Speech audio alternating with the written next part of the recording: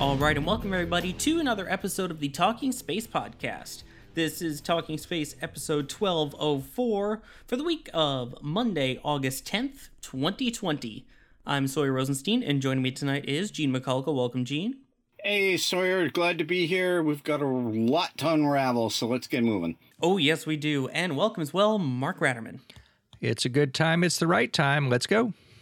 All right, let's kick things off then. We have two major topics that we're going to touch on today with a few other little ones in between. So let's get right into it. Our two big ones, of course, is Mars 2020 and the landing of Crew Dragon. We'll get to Crew Dragon shortly. We're going to start with the third of the Martian trifecta, following the UAE and China's launches to the Red Planet. Perseverance launched from Cape Canaveral Air Force Station on July 30th at 7:50 a.m. Eastern Time aboard an Atlas V 541 rocket. That means a 5-meter fairing, 4 solid rocket motors, and 1 second stage engine.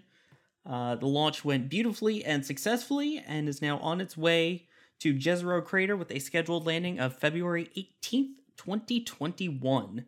Now, Talking Space was actually at this launch. I was able to get there, and we'll get to that in just a moment, because I know we loved launch audio. But, Gene, this is an exciting one to go 3 for 3 now so far. Yeah, and this particular flight, Mars 2020, a.k.a. Perseverance, good Lord, is there a better name for a spacecraft during this period of time?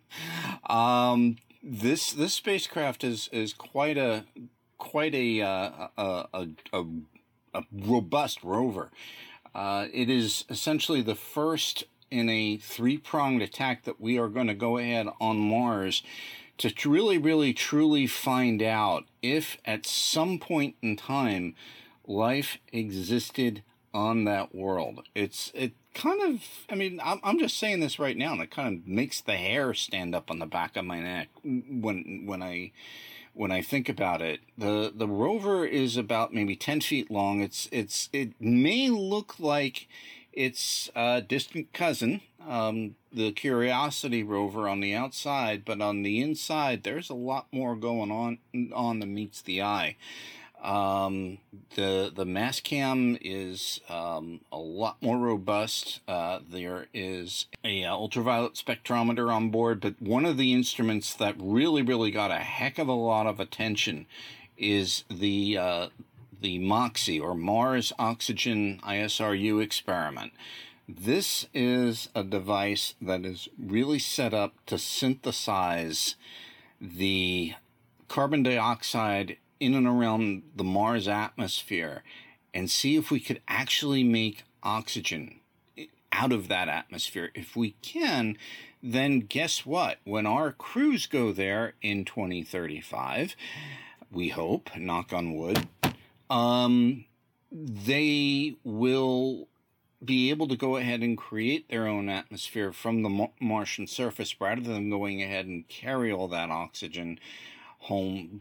Even by the time we get our crews there, they could go ahead and hook up to possibly oxygen supplies that have already been set up for them robotically. So that's really kind of an exciting aspect of this mission. We're going to finally see if we can really indeed live off the land.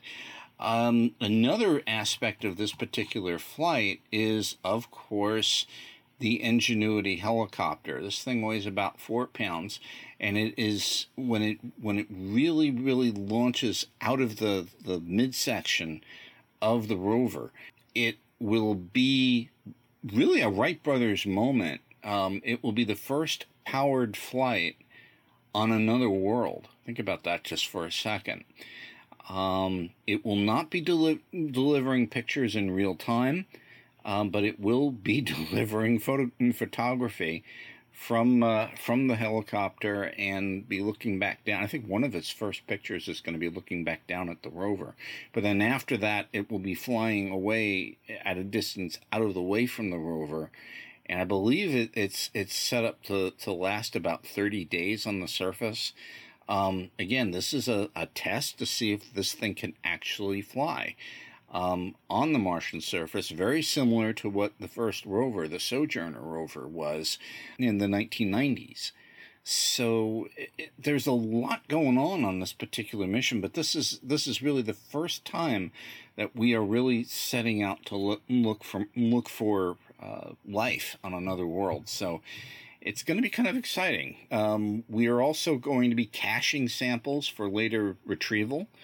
While we're on the surface, there will be about 32 of these little sample cores that will be placed at areas in and around Jezero Crater where the rover is exploring. Those will be cached for later retrieval for a Mars retrieval mission, which is scheduled for, I think the first element may be going in 2026. But there is really a convoluted setup leading to a return of Mars samples by 2031. Now, one of the questions that was asked during one of the press conferences was, when will we really know when, if life ever really existed on Mars? Well, first off, tracking down that life is a convoluted process, and I'm not going to go through, why that is, but we really want to go ahead and get those samples back to make that call and say, yeah, indeed, there was or was not at some point life here, because it's going to be the analysis of those samples that will really confirm that for us. So we're going to be in a position where scientists and geologists and life scientists can go ahead and pick and choose where they think we might want to select once we get there. So this is really an exciting mission for not only for NASA and for the United States, but really humanity. This is really the first one of the first missions that is going to ask, are we alone in the universe? And was there a moment on Mars where the ingredients for life came together and was able to go ahead and make, where cells were able to go ahead and make crude copies of themselves?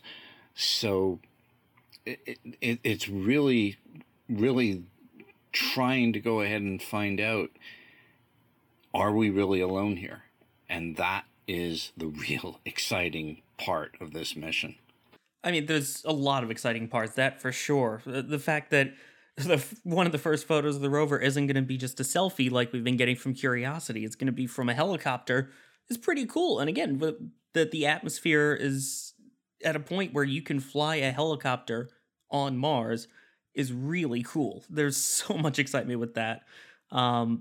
I mean, you think from everything you see and hear, and if you look at it, you would think it's just basically a clone copy of Curiosity. And while it's about the same size and has the same landing technique with the 7 minutes of terror and the sky crane, there is so much more to this mission than they did with Curiosity. And it's exciting. I mean, one of the coolest things is the fact that we've talked about in situ resource utilization. Which is basically you go somewhere and you mine it for the things you need. So for fuel, for water, mainly you hear about that with the moon. You don't hear that much with Mars, because one of the main resources that we are going to need is oxygen. And when you have an atmosphere that's full of carbon dioxide, you've got a great opportunity there. And this mission is doing that as well. Yeah, sorry. The other thing, too, you mentioned is, the 7 minutes of terror and all that. We may actually get to hear and see some of that, not in real time, but we may, because the video cameras that are on board the spacecraft, there is also a microphone. So for the first time, as we traverse the surface, we're actually going to hear the crunching of the wheels on the rover. We're actually going to hear, the Martian wind. We're actually going to hear, the surface of Mars as this rover kind of traverses that area. Also, we're actually going to get photographs of entry, descent, and landing from the rover standpoint. It'll be the first time I think that's been ever done before. Now, we're not going to get those in real time. They'll be transmitted later after the rover is signaled, hey, I'm here, and those will be sent on another pass. But while the rover's on the surface, because one of the first things we want to do is to take a photograph of where the rover is and what condition it's in. Is it upright? Is everything okay? So it will first go ahead and take a picture of its own surroundings and where it's at. But the photographs of EDL and a lot of the sounds and the images, they'll be sent up post-landing. So that's another aspect of this that we've never seen before. So it'll be not only a great help to engineers as we go forward to try to plot how entry, descent, and landing from Mars works, but also it'll be a great it'll be a great outreach for NASA in that respect, and that the public can actually see what this thing what an entry, descent, and landing is really all about. Yeah, the landing cam. It is the first time that we will have a full video, not just still images pieced together into a video, but an actual video camera on board recording entry, descent, and landing, as you mentioned, EDL. So there's a lot of excitement with that. And again, as silly as it is, hearing Mars, I mean, we've heard little bits of wind and things, but never from a rover. So to hear the crunch and the move is going to be exciting. And while we're talking about sound, I think now might be a good time, before we hear the sounds on Mars, we should hear the sounds on Earth of the Atlas V lifting off with Perseverance. What do you say? Go for it. All right, let's play it. Enjoy those 4 solid rocket motors.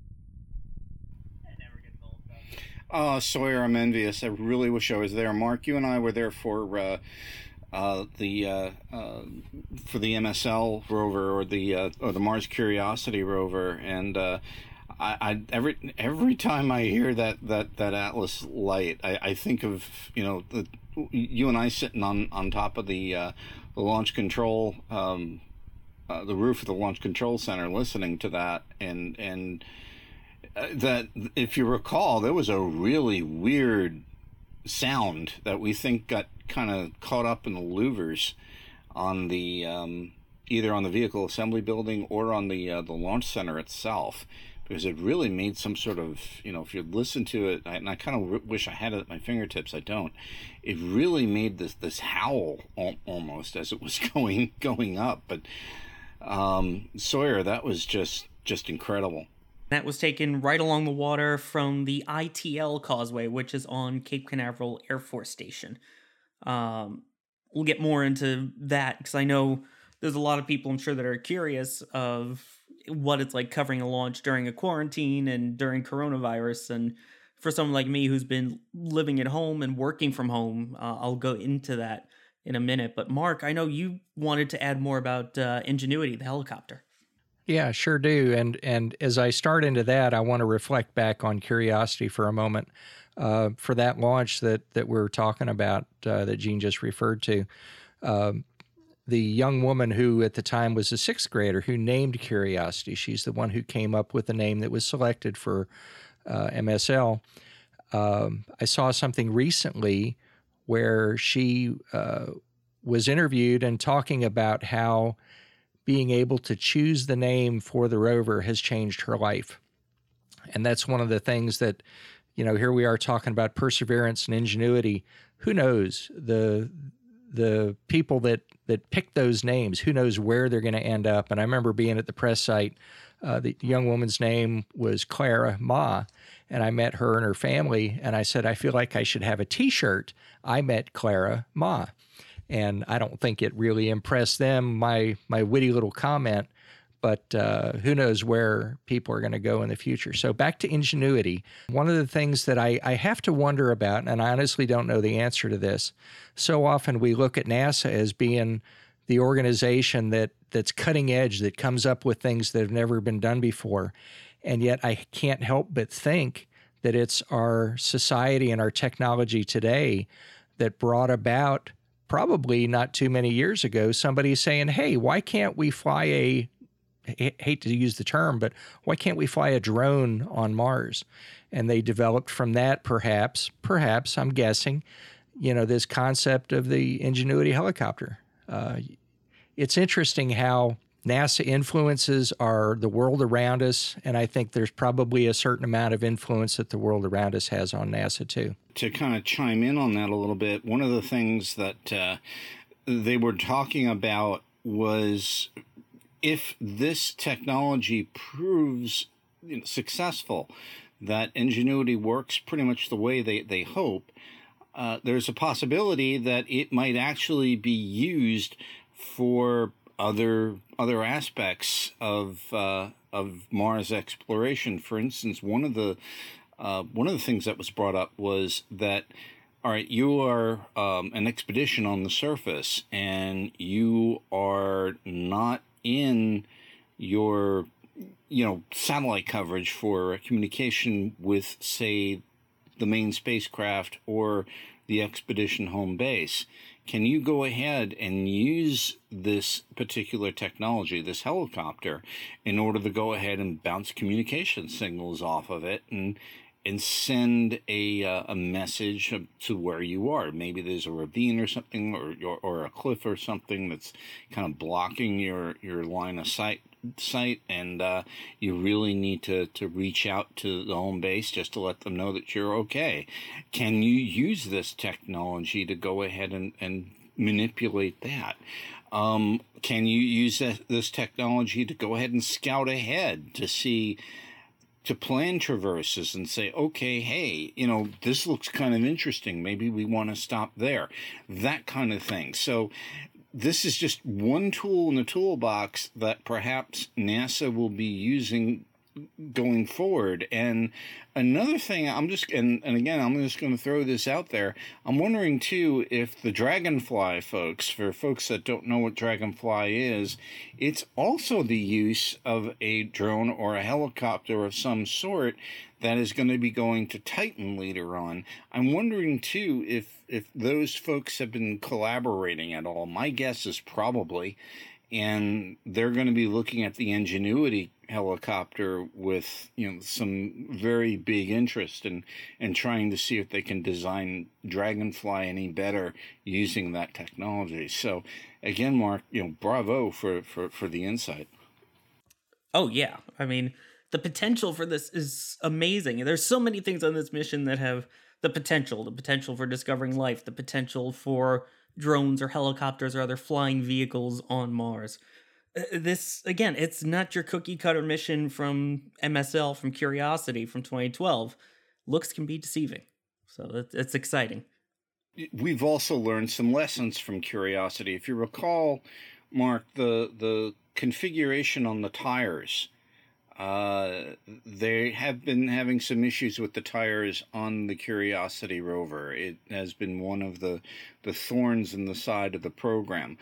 It was the tire design was kind of interesting in that they wanted to put on the side of the walls of the tires NASA JPL or whatever, and because of some sort of commercial issue, they couldn't do that.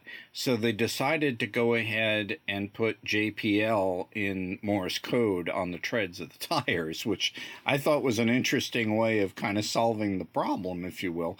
The problem was, though, that the tires just were not designed to be, well, they just weren't as robust as they had hoped they were, which may be one of the drawbacks to, Curiosity's longevity. But they're going to go ahead and get as many years as they can out of that particular machine, as long as the RTG keeps humming along. That's the other thing too. This is also powered by a RTG here, or a radioactive thermoelectric generator there. The difference is the RTG on Curiosity came from, the plutonium-238 on Curiosity came from Russia. So in a way, Russia finally got to Mars. This, I believe, is a totally domestic source for plutonium-238, which is essentially the isotope that decays and keeps the rover going. That is domestic. The Department of Energy really had a presence, if I recall, at a lot of the press conferences, and was able to field questions about the ultimate supply of plutonium-238. And Mark, this is something that we've talked about on this program, if I recall, a couple of times. You and I have had a couple of conversations on that. That supply is thankfully getting a lot better, but getting back to the tires on this thing are a lot more robust than they were on Curiosity. So it will be very interesting to see how those tires perform. And if they perform well, I'm sure they will be upgraded on future rovers, and possibly even craft that we might actually drive around in. Yeah, again, it's a cool idea in theory, but I think performance is preferred over writing your name in Morse code in the Martian dust. Anyway, I was talking about earlier that we were right along the water there, and before I talk about covering the launch, I have to give the biggest shout out I can think of at the moment to Jim Williams with the 45th Space Wing and the United States Air Force / Space Force. And he was the one who was kind enough to let Talking Space in through the Air Force media credentials after we were denied by NASA for the last 2 launches. So a big thank you to him. And all of this, again, is because of the coronavirus and COVID-19 here in the United States. There's a lot of extra restrictions and social distancing rules in place. And they really had their act together. I mean, it is the U.S. military. I would expect nothing less. But, I mean, it was such a well-run, well-oiled machine that Mr. Williams has out there. And the way that we ended up working this out was we caravanned out from the normal spot that we do. And then once we get out there, we back into our spot. Now, each person was required to keep 10 feet of distance. Here in the United States, it's a recommended 6 feet or 2 meters of distance between people. And I appreciated that extra distance. Basically, what all the media members did was, since all of us that were there along the causeway were driving our own cars, we backed our cars in and kind of set up invisible lines. So imagine there's a gap between each of the cars. Draw an invisible line from the middle of your car to the other car on each side, which is about 6 to 10 feet, depending on the size of your car. And that was basically your spot. You could go as far down as you want, as far back as you want, up to the roadway. The rest was up to you. That was your way of keeping your 6 to 10 feet of distance from each other. Everyone was wearing face masks. They were required. To get on site, you had to wear a face covering of some kind. And again, it was just so well organized and well handled. And I felt really safe as someone who is on immunosuppressants and has other underlying conditions that put me well into the at-risk category. I felt completely safe and comfortable with that. Even the day before, there was a select few of us that ended up going out to the launch pad to get some pictures of the rocket. There was maybe 10 of us for that. We all, same thing, caravanned out, had our masks on. While we were trying to set cameras up next to each other, or other people were, they were pacing themselves out. So some of them would set up their cameras in the back first, while others set up in the front, so that there was a gap between people, so that you didn't have everyone shoulder to shoulder breathing on each other right next to each other. even though, again, we were all wearing coverings and we all kept ourselves spaced out and apart even while we were talking to each other. A lot of the conversations were either from a distance or just a wave and a thumbs up to some of the people that we're used to seeing out there. But again, to be able to do all of that during a pandemic was amazingly well handled, and I cannot give enough praise to the media team at the 45th Space Wing. Sawyer, I'm going to go ahead also and give a shout out too to Jim Williams and number one, making sure that we got in there, and we do really, really appreciate the work that the 45th Space Wing did to accommodate Talking Space, but also to accommodate you and to, with some of the concerns you have. But I thought that was a very, very intelligent way of dealing with the problem, aka the coronavirus. I mean, over here it's usually, we've been doing the 6 foot distance in, everywhere, but they were really, really stringent on the 10 foot distance, and I thought that was just a remarkable idea and a remarkable kind of thing to do. But again, I want to give kudos again to Mr. Williams for getting us in there, and because without him, we couldn't have brought that launch audio to you. So Jim Williams, I hope you're listening, and 1,000 thank yous for getting our representative in there. As that representative, I have to say thank you as well. But the crazy thing is, there actually is somewhat of a tie-in between Mars missions and pandemics. Mark, I'll let you take this one. We have a kind of a topic we're fond of for quite a while, actually, here on Talking Space, and that's the NASA spinoffs. And so this is where this starts. But when you see the news and you see other countries and in the U.S. and here, there, and everywhere, you see the workers with the foggers going around, and you wonder, gee, what is that? Is it theater, or is it really effective? Well, it's effective, at least in terms of what I'm going to tell you about. So in 2018, the NASA spinoffs highlighted something that is what I'm going to introduce, and I'll let you look into it yourself, but just do a search on spinoff.nasa.gov. And the topic of sterilizing fogger cleans ambulances with a breeze. That's the article that got me started here. And to me, it starts off with a scene of paramedics racing into a home. The last thing you want to worry about is, where was that ambulance before it came to you? Traces of the earlier calls and bacteria and all of these things could still be on the equipment bags, even the uniforms the EMTs are wearing. So an innovative new product with NASA's help came along that uses atomic oxygen and oxidation, two things NASA's familiar with.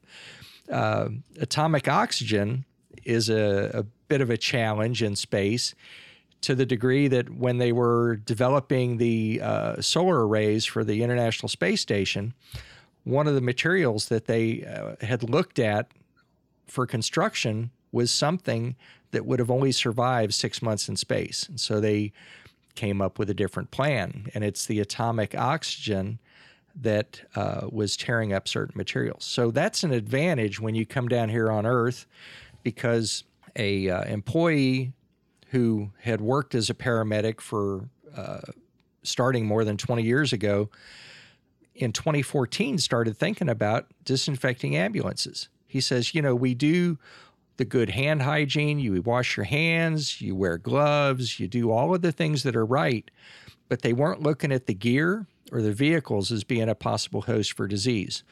Along comes 2014, the Ebola epidemic was at its height, and medical personnel, especially including first responders, were most vulnerable to infection. And it brought this question of, how can we prevent this contamination from affecting our workers that are responding to help people? So this individual, Jason Thompson, worked for a Kent, Ohio-based company called Emergency Products and Research. They contacted NASA, and it was the NASA's Regional Economic Development Program and their field center that offers a limited amount of consulting with a NASA subject matter expert for various purposes. So they contacted NASA.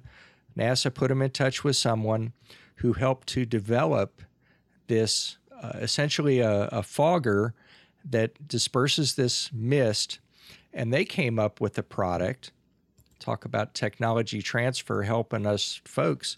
They came up with a product called Ambustat. And on a website I'm looking at, they show Ambustat being a small, relatively small handheld device, and versus the competition, which is looks like it's half the size of a refrigerator. And they contrast the affordability of it. The Ambustat's $2,500. The competition is $15,000 plus.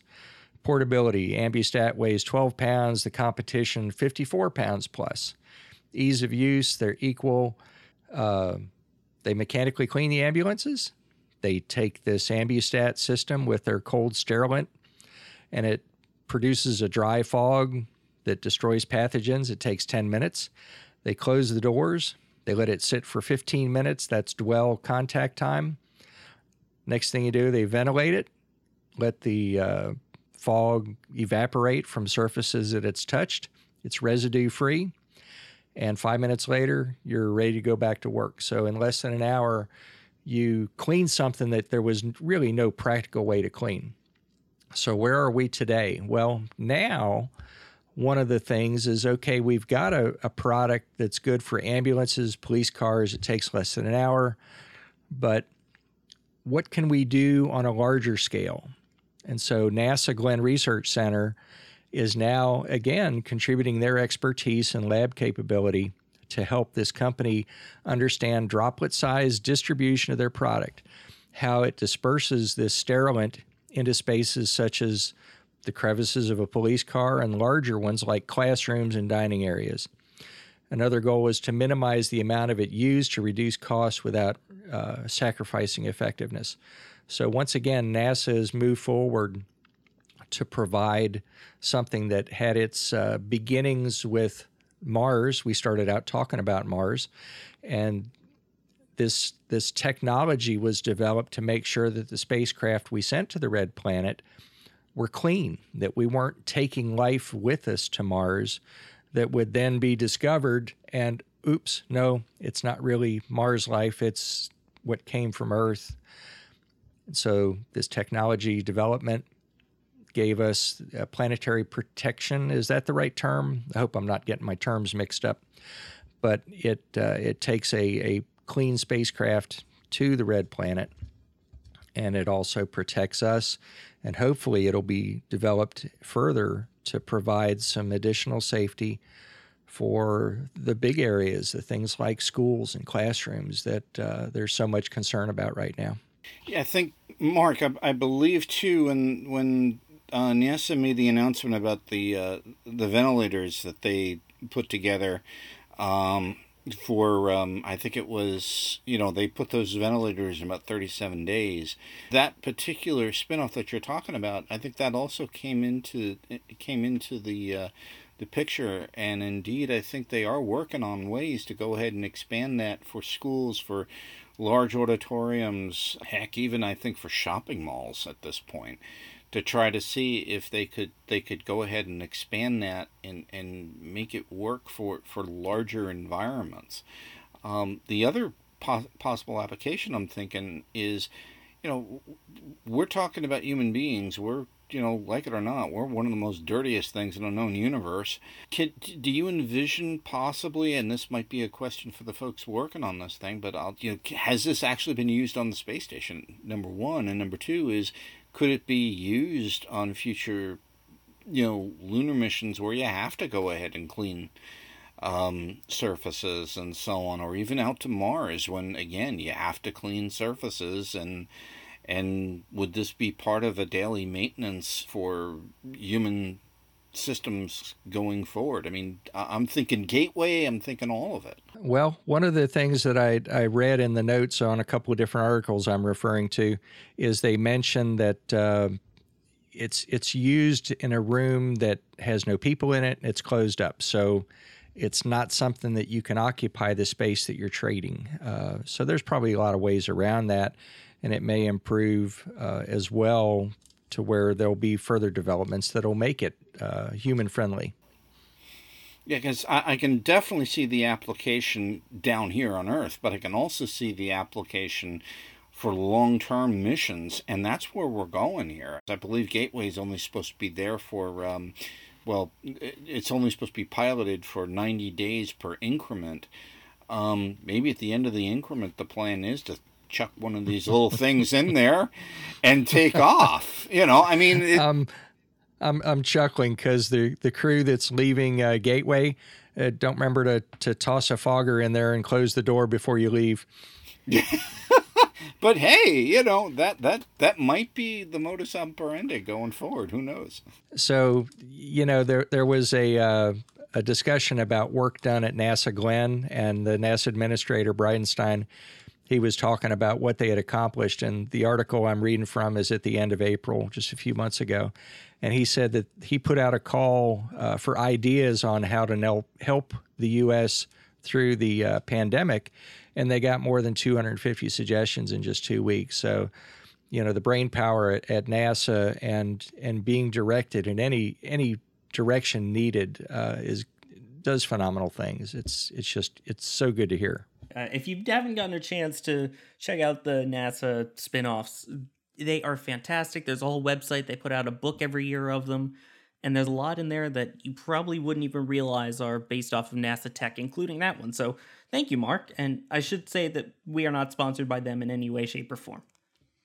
All right, so now on to our other major story that we were talking about off the top of the show, and that is the return of the Crew Dragon Endeavour back to Earth after just about 64 days in space. The spacecraft splashed down successfully in the Gulf of Mexico near Pensacola, Florida, as opposed to one of its original planned landing sites on the eastern side of the state because of Tropical Storm Isaias making its way through at the time. But the crew, marking the first splashdown in the United States in about 45 years, successfully returning back to Earth. There were a few little quirks, though, with the landing involving some fumes and some boats. Yeah, the quirk number one is definitely the entourage that greeted Bob Behnken and Doug Hurley home. There were some civilian watercraft in the area, and unfortunately those, I understand the excitement and wanting to be a part of history and all that, but when you go ahead and converge on an area that folks are trying to go ahead and work and get these guys safely to a recovery vessel, and you're running around on your boat, you're not helping the situation anyway, and you're interfering with a recovery operation. You're interfering with, essentially, you're putting not only your own lives at risk, because, as Sawyer pointed out, there are possible hypergolic fumes in and around the spacecraft.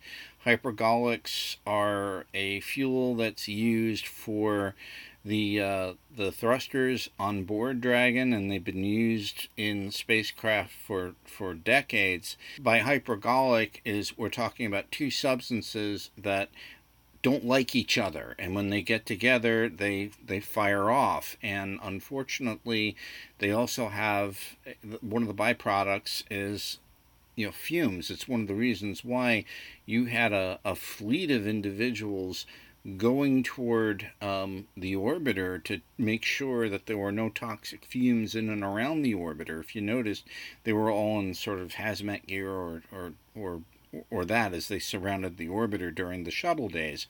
Here it's sort of the same thing. You've got divers in the water that are trying to go ahead and make sure that those fumes don't exist in and around the spacecraft, to make sure that it's safe to approach. And we had a bunch of boat operators. I'm not going to use the word mariner, because to borrow a term from Frank Culbertson, that would imply some sort of responsibility.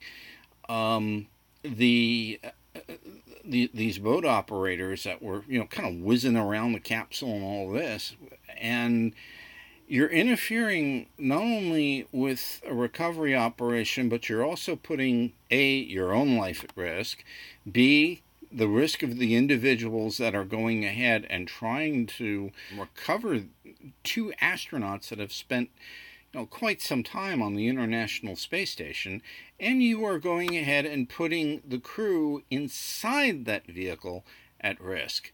So, from what I understand, there were two Coast Guard vessels trying to go ahead and weed the area out. They were kind of overwhelmed because of the weekend boaters. And, it was just something that NASA, during the press conferences, felt that, well, okay, fine, we got to be better at it next time. And I'm sure they're going to be placing some other additional protocols together. It's also tricky when you're doing this in international water, which extends, I believe the United States coastline extends about 12 miles out. After that, it's fair game. It's international water where the Coast Guard can do their best, but they don't technically have jurisdiction. I forget what the legal term is, but it basically says, okay, we're conducting operations here. You go your way, I go mine. And neither the twain meet. That could be invoked. I know Jim Bridenstine has mentioned it several times and on various occasions in other venues.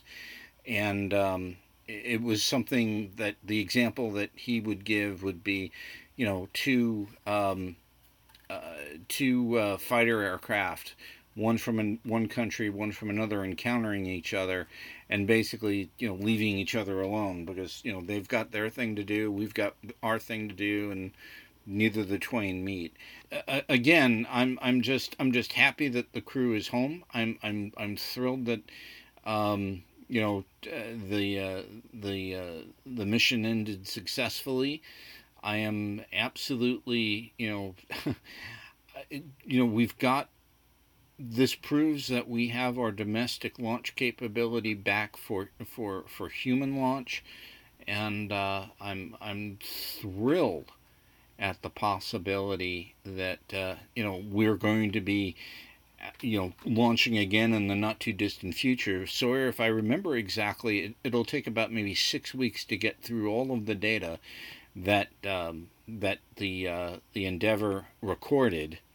And they're going to go ahead and pick all of those data points out, take a look at all of the information that it was able to gather, and then make the determination on Crew 1. I think SpaceX is saying that they could probably get Crew 1 up there by September, I think it is, but I think it's more like, probably more like mid-October or even toward Halloween, but we'll just see. After the show was recorded, a launch date was set for October 23rd. But again, my hat's off to the entire SpaceX team. They did a remarkable job. The NASA team involved also did a remarkable job. There were no NASA badges. There was no NASA team. There was no SpaceX team. There was just one team out there just trying to make sure that this mission went smoothly. So bravo to everybody involved. Yeah, and it sounds like there's still a few things that need to be worked on. The Coast Guard thing, the parachutes worked absolutely beautifully. The Go Navigator had a little bit of an issue as it was leaving port. Its backup generator failed, so they went without it. And thankfully, they didn't need it, and they were able to successfully bring the craft on board the Go Navigator ship. But for the future now, they're adding an additional backup generator. And then, of course, there was the issue with the toxic fumes that we were talking about a little bit. They waited to get the crew out of the capsule because of that. They were getting readings that were not dangerous, but they were higher than they were expecting. So they basically said, hey, if you're comfortable in there, we're going to do some purges.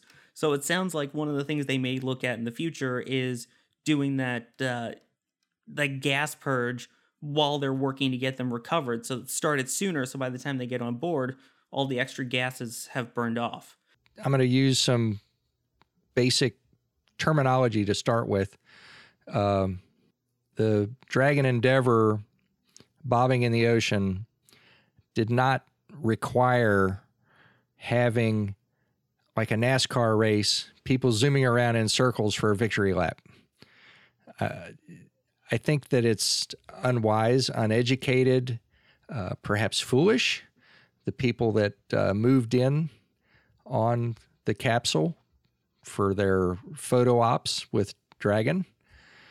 But if I remember talking to some people at Cape Kennedy in 2010 and 2011, it seems like one of the hazards of some of these propellant components is that if you inhale any, it can kind of liquefy your lungs from the inside out. I may be picking the wrong propellant and the wrong components. Nope, you're correct. But it's hazardous to the point where the people that are safing vehicles are in self-contained breathing suits. I mean, not even just a face mask, but they're often in full-on suits to protect themselves. So it's unfortunate that happened. I hope they can come up with a good plan. I mean, they certainly protect the launch corridor from rockets going uphill. Let's hope they can find a good way of protecting the splashdown zone, and it may just be as simple as, yeah, it'll be somewhere in the northern hemisphere. Yeah, Mark, you're not kidding on liquefying or eating your lungs. I mean, it is that dangerous, and indeed, that's why you have, the folks in full hazmat gear, or had the folks in full hazmat gear during the shuttle days, if you will, surrounding the orbiter first. And one of the first things that they did is they sniffed around and they looked for those hypergolic fuels and to see if it was in and around the air around the orbiter. That meant it was not safe to approach yet. So they kind of let it kind of bubble and boil a little bit and let those fumes kind of dissipate before even actually allowing the rest of the team to approach the vehicle. So you're absolutely correct in that. It's a big problem, and again, something that they're now aware of and that they're going to work on, and that's why this is a test flight. It is a demo flight. It is a flight to work out all these little things. And also, I found it interesting hearing the crew afterwards talking about what it was like. First off, the fact that as they were re-entering, they said it sounded like they were inside of a living creature, as opposed to the comfy that is sitting back in your seat in the shuttle.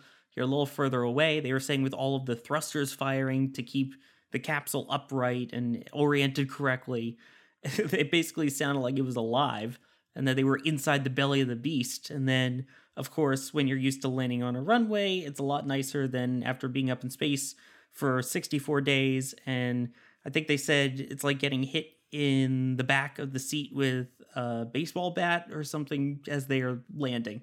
And I believe it was Bob Behnken that made the observation that it sounded like you were inside, some kind of living beast, if you will, or some kind of living creature.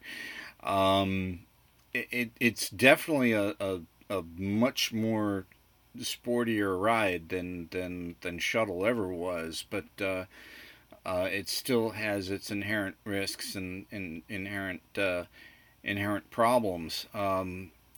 But again, they made sure that the heat shield worked, everything worked just fine.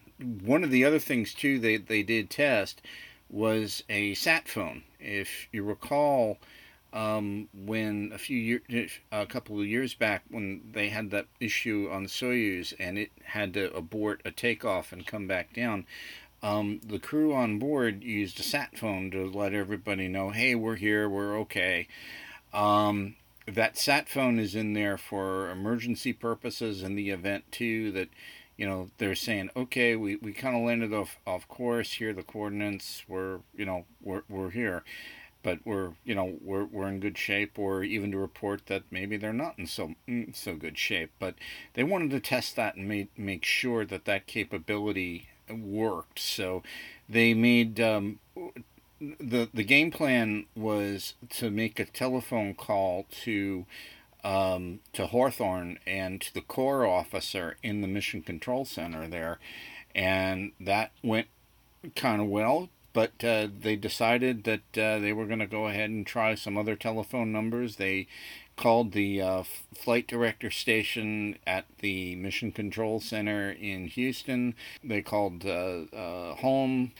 Tried to make some other telephone calls. Sometimes, and it's just like with any other technology. Sometimes it works, sometimes it doesn't. In fact, I still remember during the first time we heard back from the crew, Doug Hurley kind of saying, "Yeah, we're so here we were. We're just kind of bobbing up and down in the ocean." Making a whole bunch of crank telephone calls to the using the sat phone, and then he points over to Elon Musk and said, "Yeah, he gets the bill for all that, by the way." So it was just a moment of brevity in the whole thing. But a lot of systems had to work and come to play, and gosh darn it, everything all worked out. And again, this was as Sawyer, I believe it was you that pointed out, this was the first time we've splashed down in the ocean with crew since the Apollo-Soyuz test flight back in 1975. And just as an addendum, going back full circle to the first topic we talked about, they had a problem with toxic fumes coming into the spacecraft. We almost lost that crew as a result. The things you forget after, I believe it was 45 years. So, but we're relearning how to splash down again. And again, demo flight, test, it's a lot of learning, a lot of things little things, it sounds like they need to be worked out. The biggest takeaway, though, is that all of the big things worked. The important things worked. We have, for the most part, a 99.99% functioning spacecraft. Admittedly, every spacecraft is different. Every mission is different. You can't take anything for granted. But for a first test flight, I would say that we have a big prospect here for some major future success. I was just going to say, not to take anything away from all of the positive things we're saying, but I've added to my list of things that I doubt I will ever do again. The first item on my list was RSS retract at the Space Shuttle days. I did that once, and after that, it's like, no, thank you very much. And splashdown, yep, I watched my splashdown coverage, and that's something I don't think I'm going to take time to do again. Boring? Yes, in my opinion. Exciting? Yeah, it's exciting that everything worked. I know that was something that they spoke of with a little hint of, I don't even know if the concern is the right word, but with launch, after a successful launch, they said we need to bring them home. So I know there were no guarantees with that, but as well as it went, I doubt I'm going to watch it again. Gee whiz. Sorry. That's surprising to me. It's different. I feel like, with shuttle, once it lands, you're just sitting there staring at it on a runway. At least this one, you've got the boat closing in. You've got, boats that we weren't expecting to close in. And it may just be that was part of the excitement, is the firstness of it, for lack of a better word, if that is a word. But I thought it was different. Again, seeing the thing craned up onto the ship and just everything with it. It felt so old yet new, which was kind of nice to see in HD. Yeah, the other thing too is you've got there's one gentleman that has to get up onto the spacecraft and take a couple of things off, remove the parachute connections so the parachutes can be recovered. That's a lot of guts there too, I might add. What, just see him jumping off into the water off the capsule? Yeah, considering too, we don't know, what I'm sure thermally it's okay. But I don't really know, what the deal is. But still, that's another thing that we have not seen in a very long time. Having the vehicle hoisted up onto the deck of the recovery vessel with the crew inside, that's something else we haven't seen. Usually the crew, leaves the spacecraft and gets plucked out of the water through a raft and hoisted up onto a Navy helicopter. This time they waited until, they got the crew on board to get them out of there. And again, very similar to a Soyuz recovery. They go ahead, they throw the folks on a stretcher because you're kind of shaky getting out of there after so long a period of time in space. So they've got that stretcher waiting for you, take you downstairs, they do the whole medical checkup, and you are pretty much on a Navy helicopter bound for Pensacola right after that. So it's it as you pointed out, Sawyer, what's old is new again. One of the observations I will make, though, is, and this is something that was kind of talked about a little bit on some of the social media circles. In fact, one of the I believe it was a NASA individual or somebody was saying, gee, maybe we ought to just call this Bob and Megan's bus, because Megan MacArthur has been Bob Behnken's wife, is assigned to Crew 2, and she will be flying that spacecraft, the same spacecraft her husband flew. So that just a little bit of an aside. Yeah, again, it's nice to hear differing opinions on things. We don't always agree with each other, that's for sure. And I think one topic that will demonstrate that is this next conversation we're about to have here. Within the last week of recording this, SpaceX successfully completed the 5th test of their Starship. It looked like a silo flying about 150 meters up into the air and landing back down with a Raptor engine. It was really cool. It was a great success for SpaceX, which a video of it from NASA spaceflight was retweeted by US President Donald Trump, who added onto it, quote, "NASA was closed and dead until I got it going again. Now it is the most vibrant place of its kind on the planet, and we have Space Force to go along with it. We have accomplished more than any administration in the first 3.5 years. Sorry, but it all doesn't happen with Sleepy Joe," close quote. There's a lot that people have been breaking down in those few sentences there of what actually is to his credit, what isn't, where NASA got to, and was this even NASA, considering that this was a SpaceX test? Gene, I'll let you go first, and then Mark, I'll let you follow. Oh boy, Sawyer, where do I go? Where do I start with this? First off, yellow card. I don't want to go ahead and far be it for me to sort of correct the President of the United States, but NASA was still alive and kicking, kind of, when he came into office. We still had a lot of things going on. We had a continuous presence still on the International Space Station. We are celebrating this year, as a matter of fact, 20 years of continuous presence on board the International Space Station. There's a generation alive today that has never known a time without a U.S. citizen orbiting above them. In Earth orbit. I think that's telling. Also, we have had untold amount of planetary exploration going on. We've had eyes on the skies, from space telescopes that we had previously launched.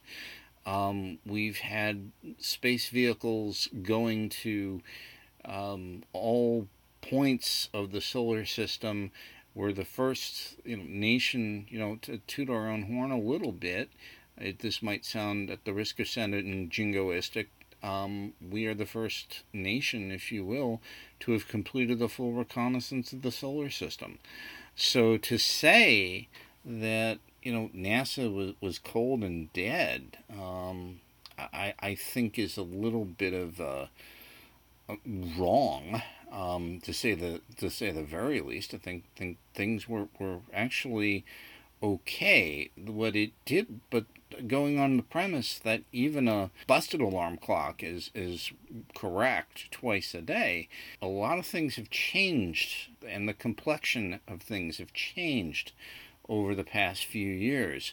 Yeah, we've had 3 spacecraft in the pipeline. One made its debut. We have another one that kind of made a cautious debut that we're working on currently. Orion was kind of also in the pipeline, so in essence, before this president came along, we had not one but 3 piloted spacecraft in the pipeline.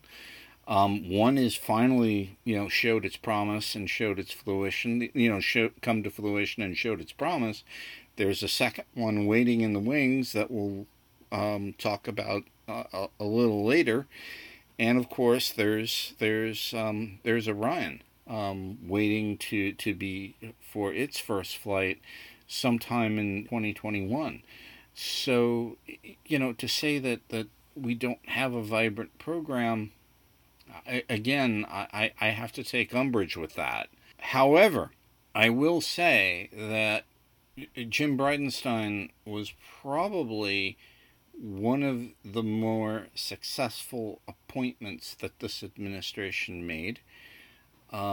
Without that appointment, I don't think we would have the Artemis program that is gearing up to take humans to the moon and use the moon as a platform to learn how to go to Mars. I don't think we would have had the revival of the National Space Council, and some of the policy issues that have come out of that have been pretty darn good for the space program. And indeed, I think the budget that that NASA currently has, I don't think would have come about without this administration. So, disagree. So let me just finish the thought. Go ahead. Without this administration, because that administration has gone ahead and kind of put their money where their mouth is. They finally have not only bicameral support in the House and in the legislature for some of these programs, but they also have an executive branch that is putting its money where its mouth is. So, are things kind of correct in there? Maybe 30%. So, generally I say, yellow card for anybody who follows what they call football in Europe or soccer here. Yellow card on that thought. But by the same token, too, I think the appointment of Jim Bridenstine as NASA administrator would probably be one of the more brilliant appointments that this administration made, and a lot of things that have happened would not have occurred without Bridenstine in office. Yeah, well, I don't disagree with the essence of what you're saying, but honestly, the space program is something that for decades has really enjoyed some, both parties support it, both parties benefit from it. And they get a lot of cooperation on things. The perennial problem is always support from year to year to allow the programs that NASA is directed to move forward with to be supported sufficient to get to the actual starting point and flight and the midpoint and maturity of programs. I don't really think that, I don't know, I miss Charlie Bolden. I think Charlie Bolden did a great job as administrator. Mr. Bridenstine, he's doing a great job too. I'm glad he got picked. I was kind of surprised. I think we talked about him some when he was first an appointee, and kind of wondered, who's this guy? Where's he coming from? But good choice. I'll agree with that. And I'd like to just turn the clock back. 2010, 2011, as the end of the shuttle program was coming, there were so many people from that point on that I know we all ran into that said, well, this is pretty much it for NASA. What are they going to do? And I'm looking at a little chart here that shows year by year the number of U.S. launches. And in 2009, there were 23. 2010, there was 15. The next year, 17. 2012, 13. Bit of a low point. Next year, 22. Then 18. then 29, then 34, last year 21. And certainly a lot of those launches we have SpaceX to thank for, because they've certainly come in, ramped up their game, and been very successful at what they're doing. So, I certainly don't think that any one president is going to, get credit for what's going on today, when it's things that started years before. And honestly, like I said at the beginning, take a lot of cooperation from both parties in Washington to make them happen. Well, again, the stuff that you're talking about, Mark, indeed, that kind of started way before. We didn't have, we kind of ceded the market, if you will, for the longest time to Russia in that, for commercial launch. We just, because we thought the shuttle was going to be the be-all and end-all, a lot of our commercial launch capabilities was really thrown on the shuttle in the early and mid 80s, and then Challenger happened, and that kind of changed the complexion of that thing. And but from that point forward, we really had the hardest time in the world trying to get commercial launch back. We finally succeeded, in fact, and that has to be credited, whether you like it or not, that has to be credited to SpaceX, because they were able to go ahead and help revive that market and bring it back to the United States. But that whole environment was made possible because of certain changes, and that could be all that can be brought all the way back to a certain individual back in around 2000, I want to say around 2005, 2006, and that was the NASA administrator at the time, Mike Griffin, who decided that maybe we ought to go ahead and try this commercial cargo thing out first for the International Space Station. The shuttle is kind of going to go away. So let's try this out and see. Let's take it out for a spin and see if it works. What the previous administration did was go ahead and try to use that same model for transporting crew. And gosh darn it, it came to fruition just a couple of weeks ago.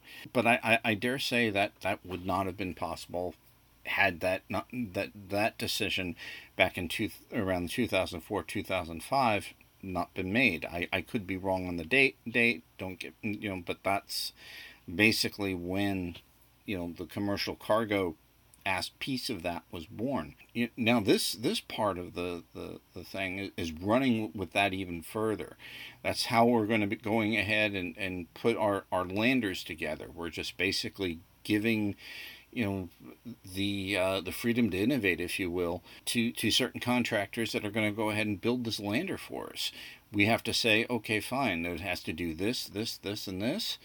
You guys figure it out, and we'll let the chips fall where they may. So, and to back you up a little bit, we are taking that particular paradigm and running with it, but I'm going to go back on this again and basically say, a lot of some of the other stuff that's been going on, aka Artemis, aka the Artemis Accords, which are a set of behaviors that if you're going to go ahead and sign on board with NASA to go ahead and explore the moon, these are the set of behaviors you're going to have to go ahead and follow. A lot of what has happened, and I'm not talking about commercial crew here, but a lot of what's been happening since, Gateway, Artemis, all of that, I don't think would have happened under another administration. Well, yeah, I realize they could be canceled at the drop of a hat, though. And how many times have we changed course in the last half dozen years? And one of the things that this administrator has been trying to do is to kind of buttress that from happening, which is why the program is being accelerated to begin with, to try to go ahead and insulate that from political risk. and that's one of the things I'll applaud Jim Bridenstine for, that he's trying his darndest to try to go ahead and insulate all of that from those cancellation risks. Right now, we've got enough international agreements around Artemis and around the Gateway and so on that if they were to be canceled, it would kind of our name would basically be mud, if you will. So again, I'm not taking anything away from Charlie Bolden. Charlie Bolden was magnificent. It was because of him that we actually had Commercial Crew to begin with, because he was one of the biggest champions of that program.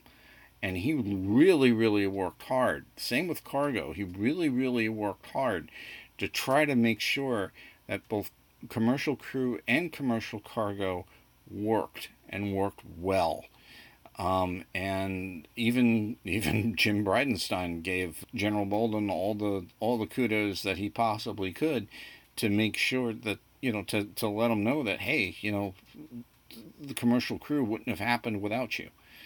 And so, but I still maintain that if it weren't for the current administration, we would not have Artemis. We wouldn't have a lot of the future plans that we've got now going.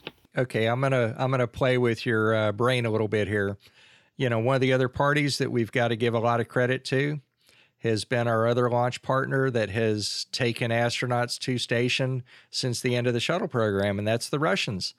They have done what we didn't have the capability to do, and they've done it well. And I dare say that from 2012 on, our success is due to the fact that they were there and that we made a plan, made an agreement, and flew with the Russians, which we paid dearly for. Right, we're not paying for this. I'd like to see what the cost per seat is. I know it's less because Elon says it's less, but I don't know. I kind of wonder.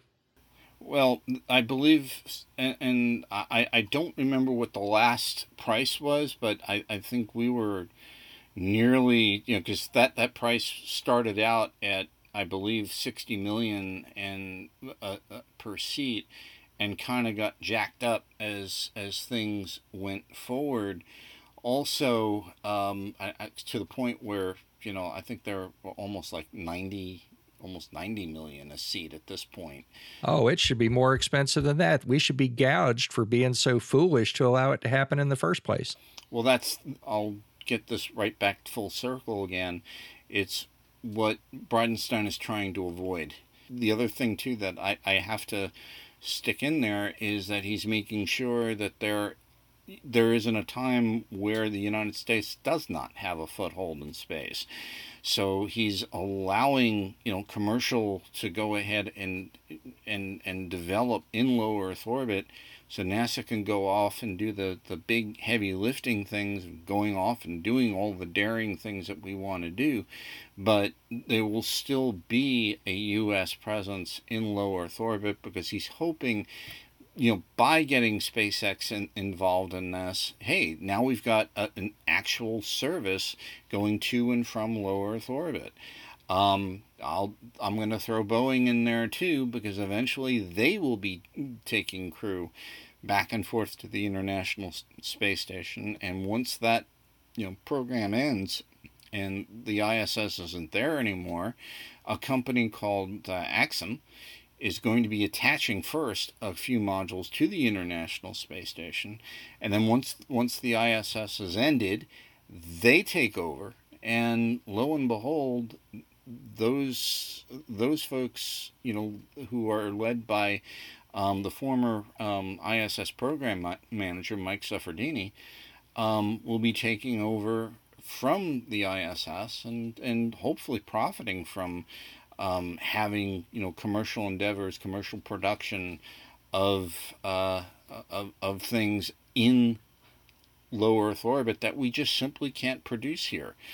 Again, he's setting up the whole idea of having a commercial presence in low Earth orbit, still having U.S. astronauts in low Earth orbit, or even U.S. researchers or whatever. He's setting up an environment where you can go ahead and have that, but still NASA goes off and does the heavy lifting stuff, going to the moon, making sure that all our I's are dotted and our T's are crossed in exploration, and then pushing out to Mars. So I'm going to make another statement. I don't really think it would be controversial, but it may be surprising. My hope is that in the future, the astronauts of the world can shop for their vehicle or launch opportunity with the Russians, with the U.S. I think there's even a possibility that with the recent launch to Mars, that United Arab Emirates may be a crew launch contender sometime in the future. What about India? There's certainly a lot of people that I hope are part of the mix, and that we're not still stuck talking about the U.S. having a launch a year capability 10 years from now. Yeah, I was about to mention the Guyane program, and I'm probably mauling that name. In fact, I believe they've got several possible contenders for flights training in Star City right now. I think they're going to be there till pretty much the beginning of 2021, and then they will be, I guess, getting ready for a possible flight if the spacecraft is ready. So there's a lot of people in the game. The question is all these systems going to be compatible and all that, and if they're using the international docking adapter, then great. And by the way, that IDA, the platform for that, is available online for anybody that wants to take a deep dive into it. And if you're using that international docking adapter like we are using in all of our vessels lately, that means congratulations, you're basically compatible with everything else that we're doing.